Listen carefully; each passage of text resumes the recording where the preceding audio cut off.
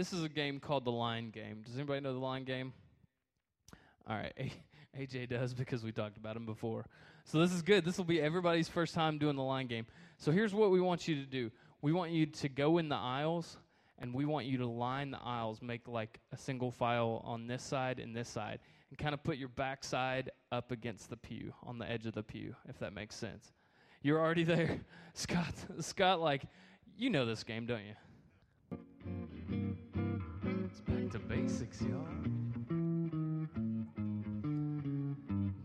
This is your getting in place music. Back to basics, teaching you truth that you really need to know. Back to basics, back to basics. Talking about the church, living life to the fullest. All right, is everybody's already lined up? Okay, good. So this is my buddy Blake, and Blake will be your official game leader tonight. So I'm going to turn over control of the line game. All right, guys, so this is how this game is going to work. I'm going to read a statement, and if this statement applies to you, you're just going to step forward. So that might mean that you're going to be pretty close to somebody across from you. But that's okay. That's the point of the game, all right? So the questions are going to be pretty easy at first, and then they're going to gradually get a little bit more deep, okay? So the very first one, step forward if you are a UK basketball fan.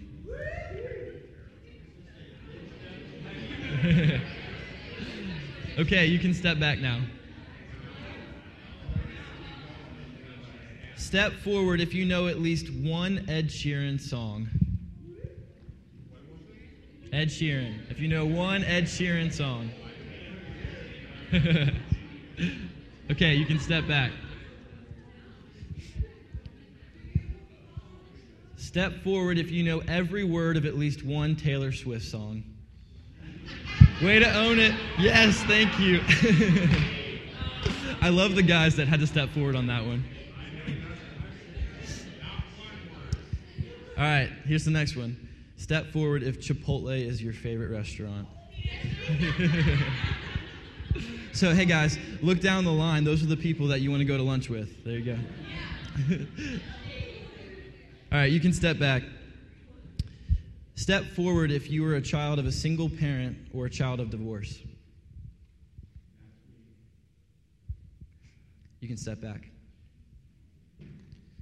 Step forward if at some point in your life you've struggled with some form of addiction. You can step back. Step forward if at some point in your life you felt financially unstable.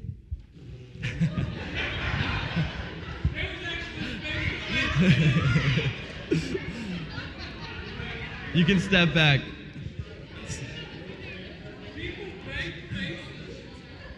You guys were in that one. You gotta love America. All right, here's the next one, guys.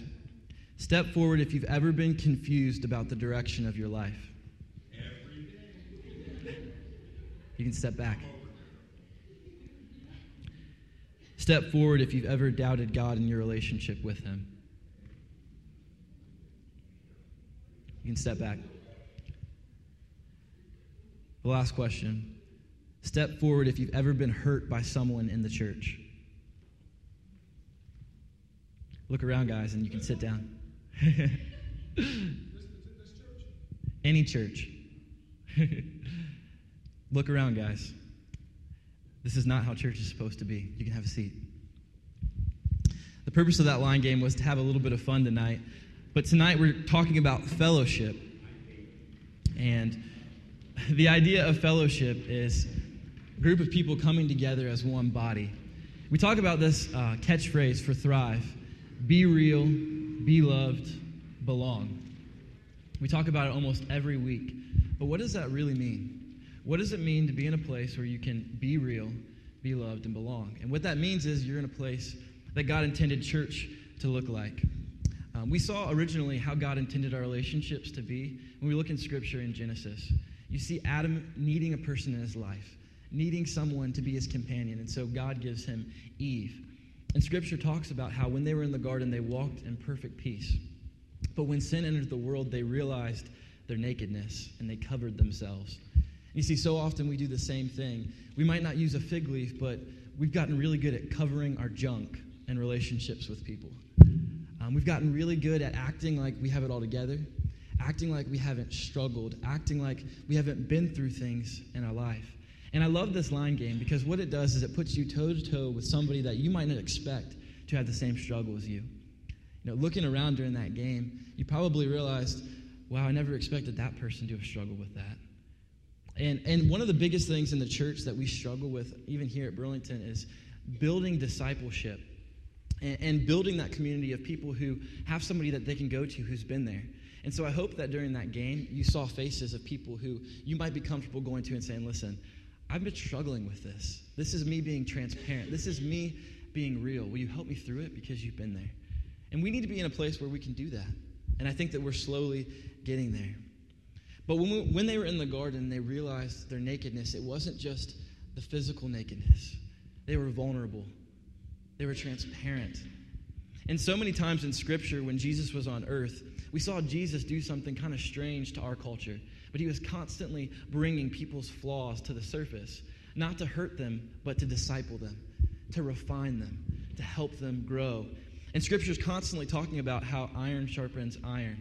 It talks about how an enemy multiplies kisses, but a friend will say hard words that might hurt you. And so we get this idea that sometimes being real is painful, but it's necessary, and it's what Jesus intended originally. And I think it all comes from the position of our heart during fellowship. The position of our heart when we come into a building to join together and celebrate and praise God. And in the Gospel of John, he said this. He told us exactly what he wanted us to do while we were on earth with one another. He said, "A new commandment I give to you, that you love one another, even as I have loved you, that you also love one another." Right there, he's telling us exactly how he wants us to live our life in relationship with other people. He's saying, listen, I gave my life for you. You didn't deserve it. You didn't earn it. There was nothing you could do to merit it, but I gave it for you because I love you that much. And he wants us to sacrificially live our lives that way with every person we come in contact with. Now, I don't know about you, but I fail at that every single solitary day. Every day I struggle with being selfish, with putting me first, with loving myself more than I love my neighbor. And some people are really difficult to love. How many of you guys have somebody that's difficult to love in your life? Just pop up your hand. Yeah, that's almost everybody. And if you didn't raise your hand, it's probably you that's difficult to love. But everybody has these people in our life, and I think God teaches us how to love like this by putting unlovely people in our life.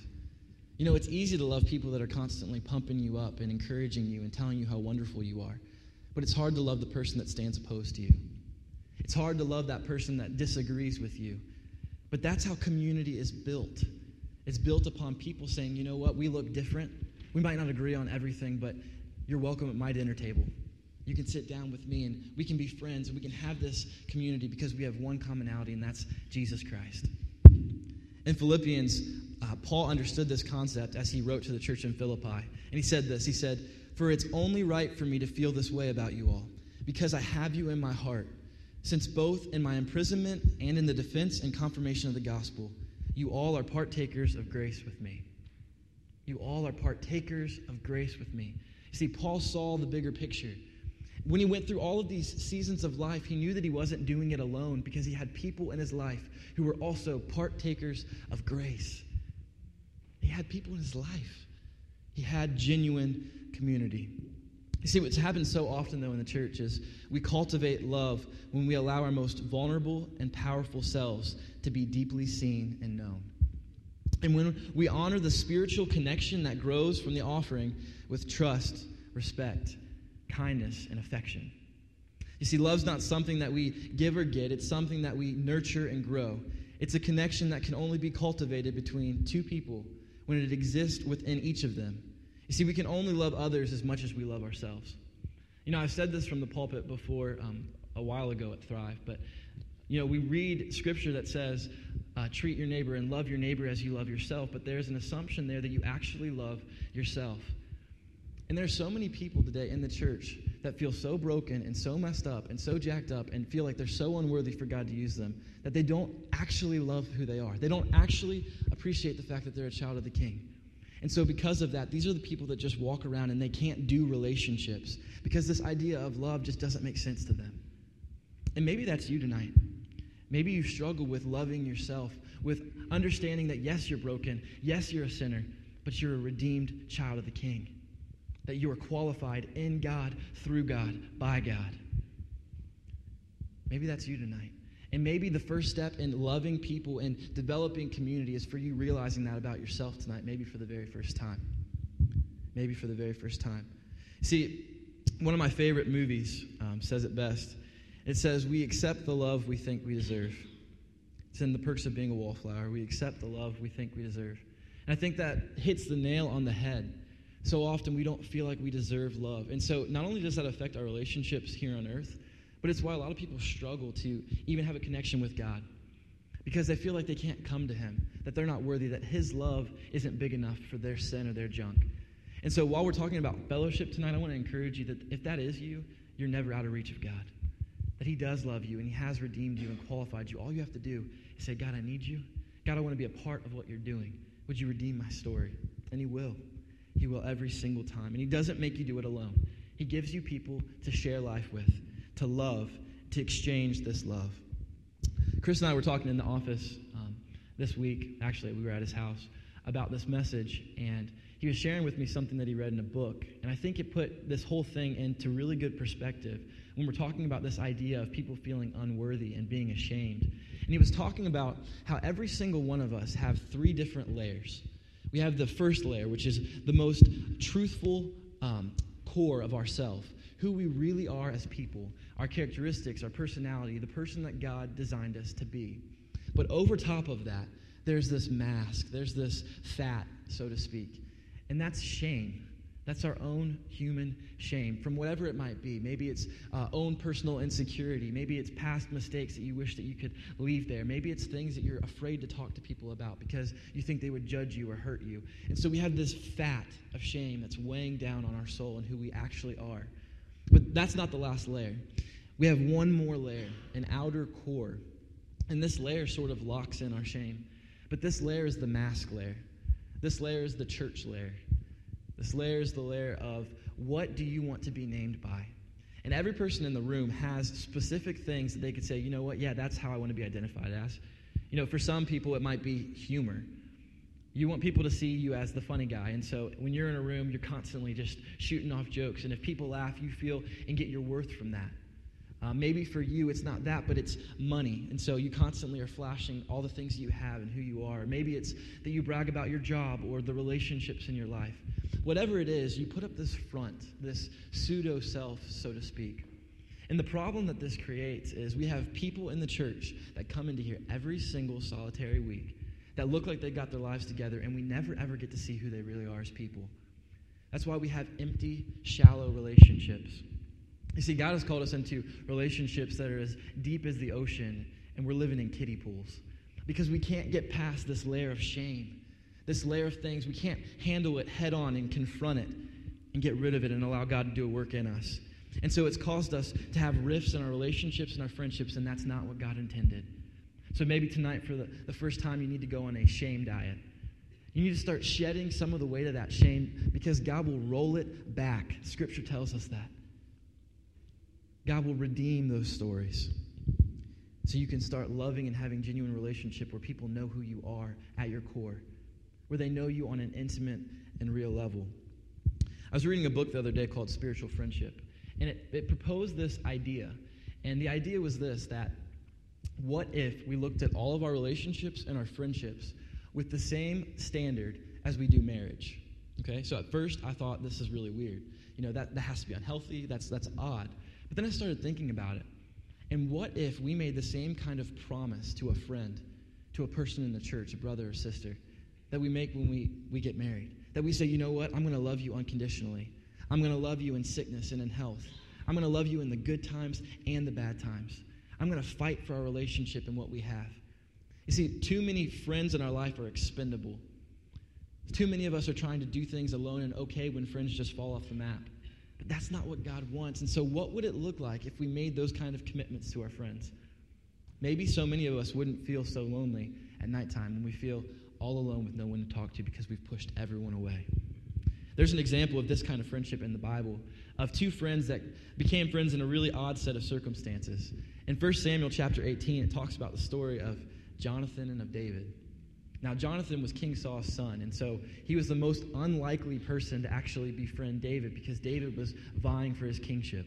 He had been called to become the king. And it says in chapter 18, verse 3 of 1 Samuel this. It says, "Then Jonathan made a covenant." He made a promise with David because he loved him as himself. Because he loved him as himself. You see, circumstances said, don't do that. People in his life said, don't do that. But he said, you know what? I'm going to make a promise. I'm going to make a covenant. I'm going to have a friendship that is real and that matters regardless of circumstance or things around us. Regardless of if we look different or if this is awkward, I'm going to make a promise to this person to be a real friend to them. What if we did that in the church? What would our body look like? Maybe we wouldn't have so much drama or quarreling or fights over opinion because the person would matter more than what you think about an idea. Just a thought. See, there's an importance here, and this importance is this. I'm not saying in the church you have to have 20 friends or 50 friends or 100 friends, but there is such an importance to having one good friend. Just one good friend in your life. That person that if it's 2 o'clock in the morning and you're struggling with something, you can get on your phone and you know they're going to answer. You know? That person who you can be real with and who knows you better than you know yourself at times. Who can say, listen, man, you're getting it wrong, and I love you enough to tell you. See, we need those kind of people in our life. That's why Jesus gave the disciples each other to do life together. And sure, they did not look alike. They had differences. They had probably some arguments at times because they were living life together. But they had each other, and they knew they had each other at all times.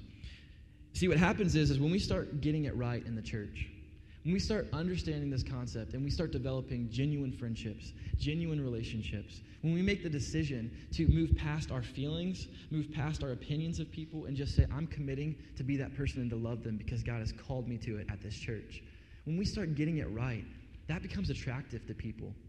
You know, we talk all the time about inviting people to church. How do we get people here? How do we get people in the door? And I think the biggest thing is people aren't going to come to a place that seems unhealthy.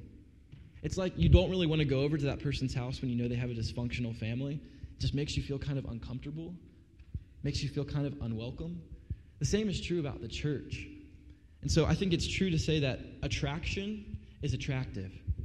And so the more that we start drawing towards each other, the more we start to unify as a body of believers, the more we're going to be able to reach a hurt and broken world. It's almost like this idea of the cool kids. You know, that group of people, I think everybody probably has had this group of people in their life.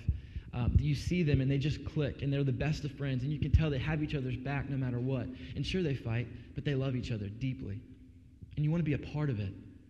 Well, I want to be a church where people want to be a part of it. It's a part of our line. Be real, be loved, belong. I want to be a place where I know I belong so other people do too. And they feel comfortable in this place. Can we move to that in fellowship? See, what happens so many times is we neglect real relationships. So many times we live our life selfishly. So many times we live our life consumed by the day-to-day instead of investing in things that actually matter. And so my question is this.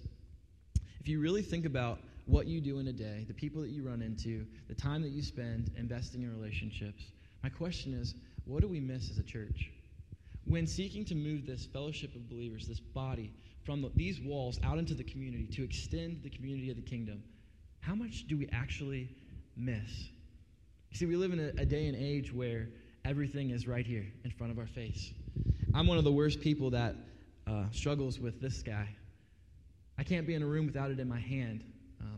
In fact, when we were planning this service, I was on it, and Chris said to me, he said, you know, I heard one time, if you're going to be at a place, you should be all there. Wherever you are, be all there. And it kind of hit me, you know. You see, we live in a day and age that is filled with cheaters. You know, all of us really are cheaters. We cheat on every relationship that we have because we'd rather spend time on our phone than look at a person who is tangible, who is sitting in front of us, who probably is hurting, who you might not actually notice that they're hurting if you don't look up long enough to see their eyes, to listen and hear their heart and their story and where they're at. How much do we miss because we refuse to look up? See, there is a story in the Bible about Saul being transformed into Paul, and I think about this sometime. What if Ananias, the man who ministered to Paul, the man who brought Paul into his salvation, helped him get there? What if he had been so distracted and so consumed with self that he didn't see God calling him to go to Paul because he had been too in himself, because he didn't make it an important priority to be intentional about ministering to God, for God.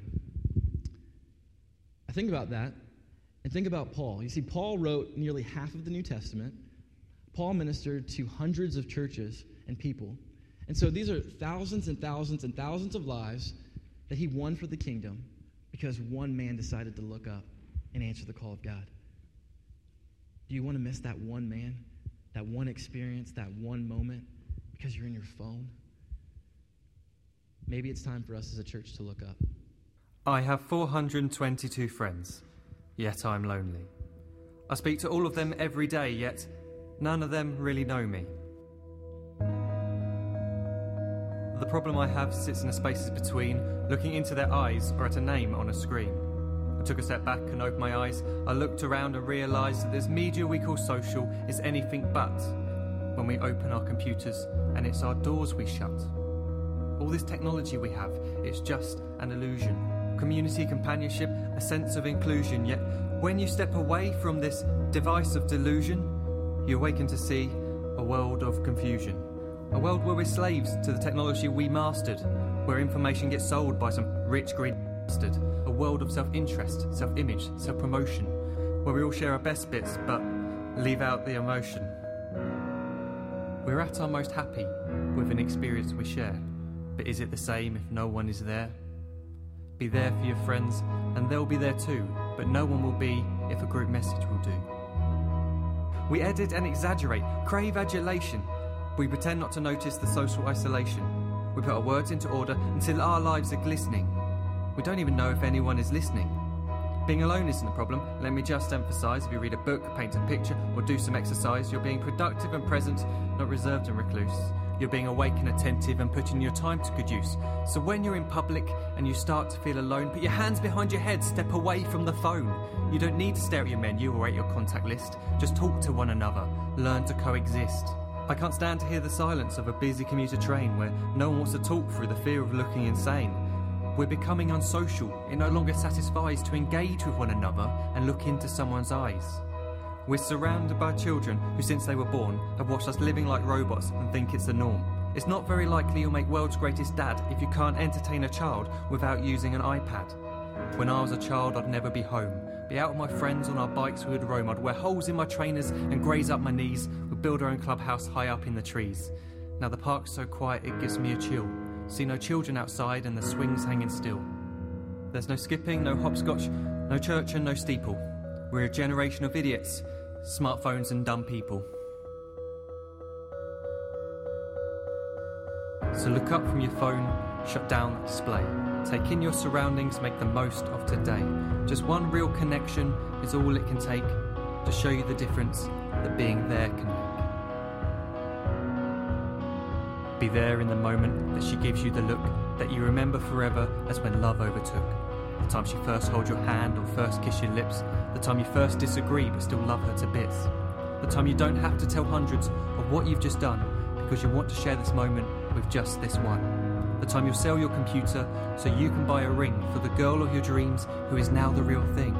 The time you want to start a family, and the moment when you first hold your little girl and get to fall in love again. The time she keeps you up at night and all you want is rest, and the time you wipe away the tears as your baby flees the nest. The time your baby girl returns with a boy for you to hold, and the time he calls you granddad and makes you feel real old. The time you take in all you've made just by giving life attention, and how you're glad you didn't waste it by looking down at some invention. The time you hold your wife's hand, sit down beside her bed, you tell her that you love her, lay a kiss upon her head. She then whispers to you quietly, as her heart gives a final beat, that she's lucky she got stopped by that lost boy in the street.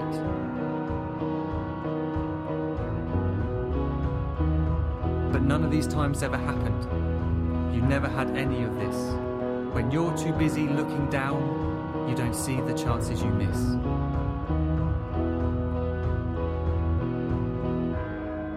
So look up from your phone, shut down those displays. We have a finite existence, a set number of days. Don't waste your life getting caught in the net, as when the end comes, nothing's worse than regret.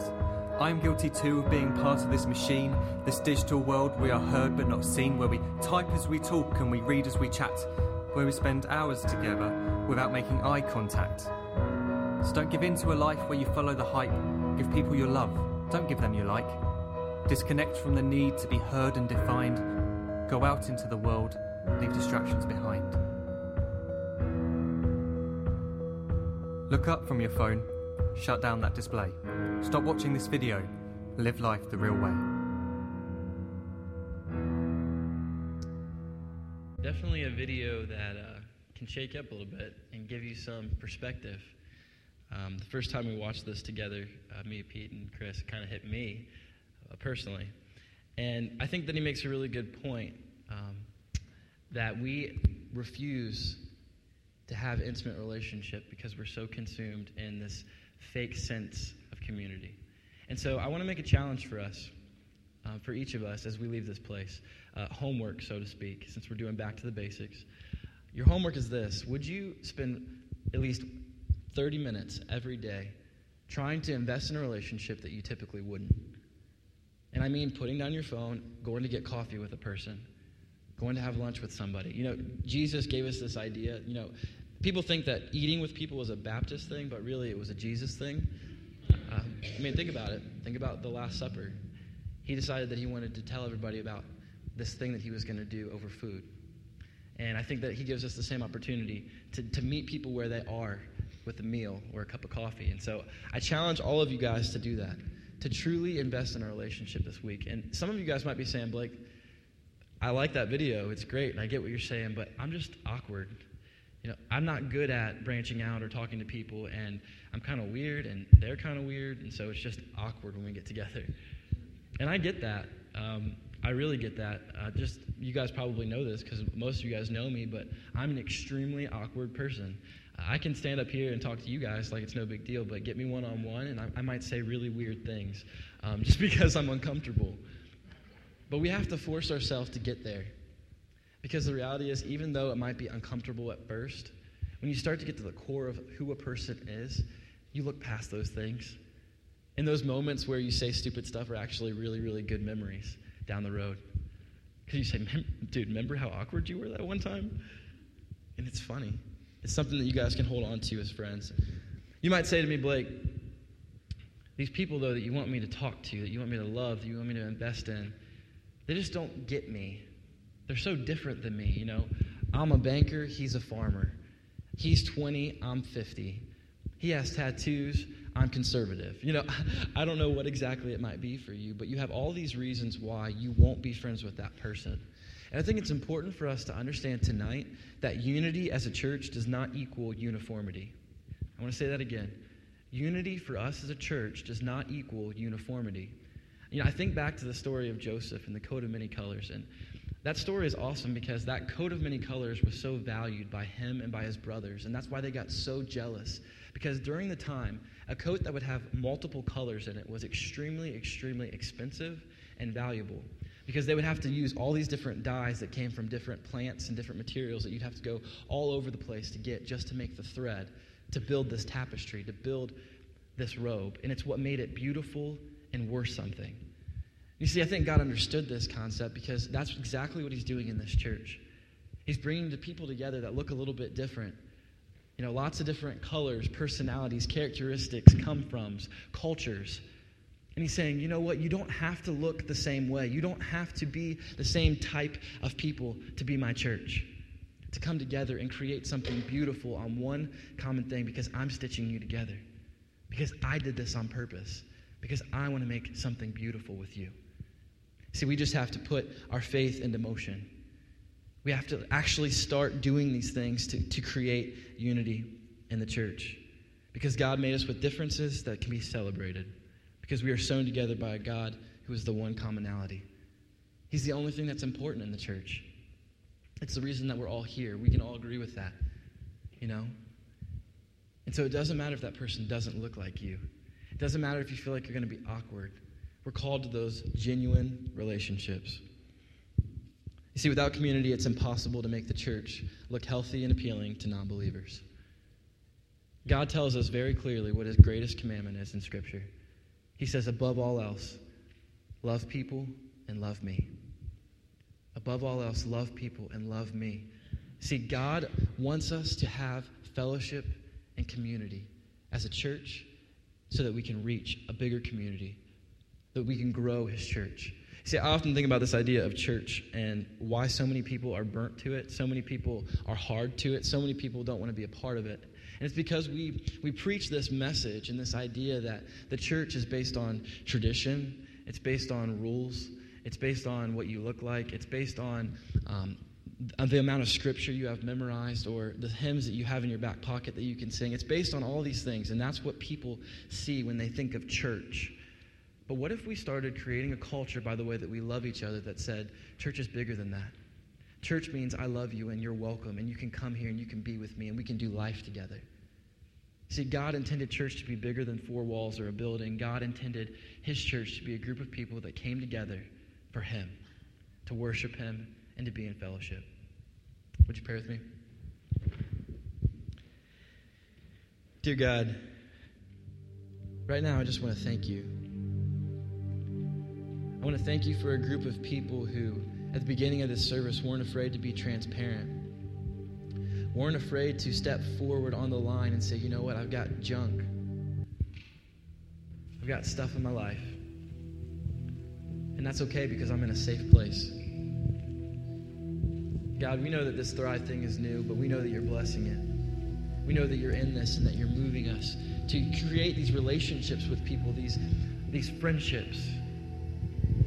God, I'm so grateful for every friend that you've put in my life, for every brother and sister that you've given me, not just to be there in the hard times, but be there in the good times, for every person that can look at me and say, man, you are messing up royally and you need to get your act together.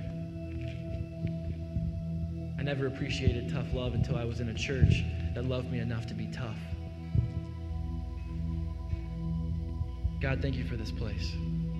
And as we continue to move on as a service, and we cling to this idea of being real, being loved, and belonging to something bigger than ourselves, may we just lean into it. May we immerse ourselves in it. May we start to just open up about things and share our hearts with each other and grow and join Bible studies together and have dinner together and hang out with our kids and our siblings and just do life as a family, God. And God, as we leave this place, can we remember that our purpose here is to look up and to build your kingdom, to experience real relationship, to be a person that loves the unlovely. May we make our church look so appealing simply because we show you, and we know that you are love embodied. So help us love recklessly a world that's hurting and in need of love. Help us be a light in a dark place in our neighborhoods, in our job, in the places that our feet go. And God, help us do life on purpose, not distracted by technology, not distracted by obstacles or things that Satan is trying to use to prevent the furtherment of your kingdom, God. But help us have a laser focus as a church. And God, let us know that we don't have to do it alone. God, thank you for your love that brings a group of people together that all come from different places. A bunch of knuckleheads and screw-ups that can come to a place and worship a holy God. I'm grateful for that kind of mercy and love. Thank you for this place, and thank you for fellowship.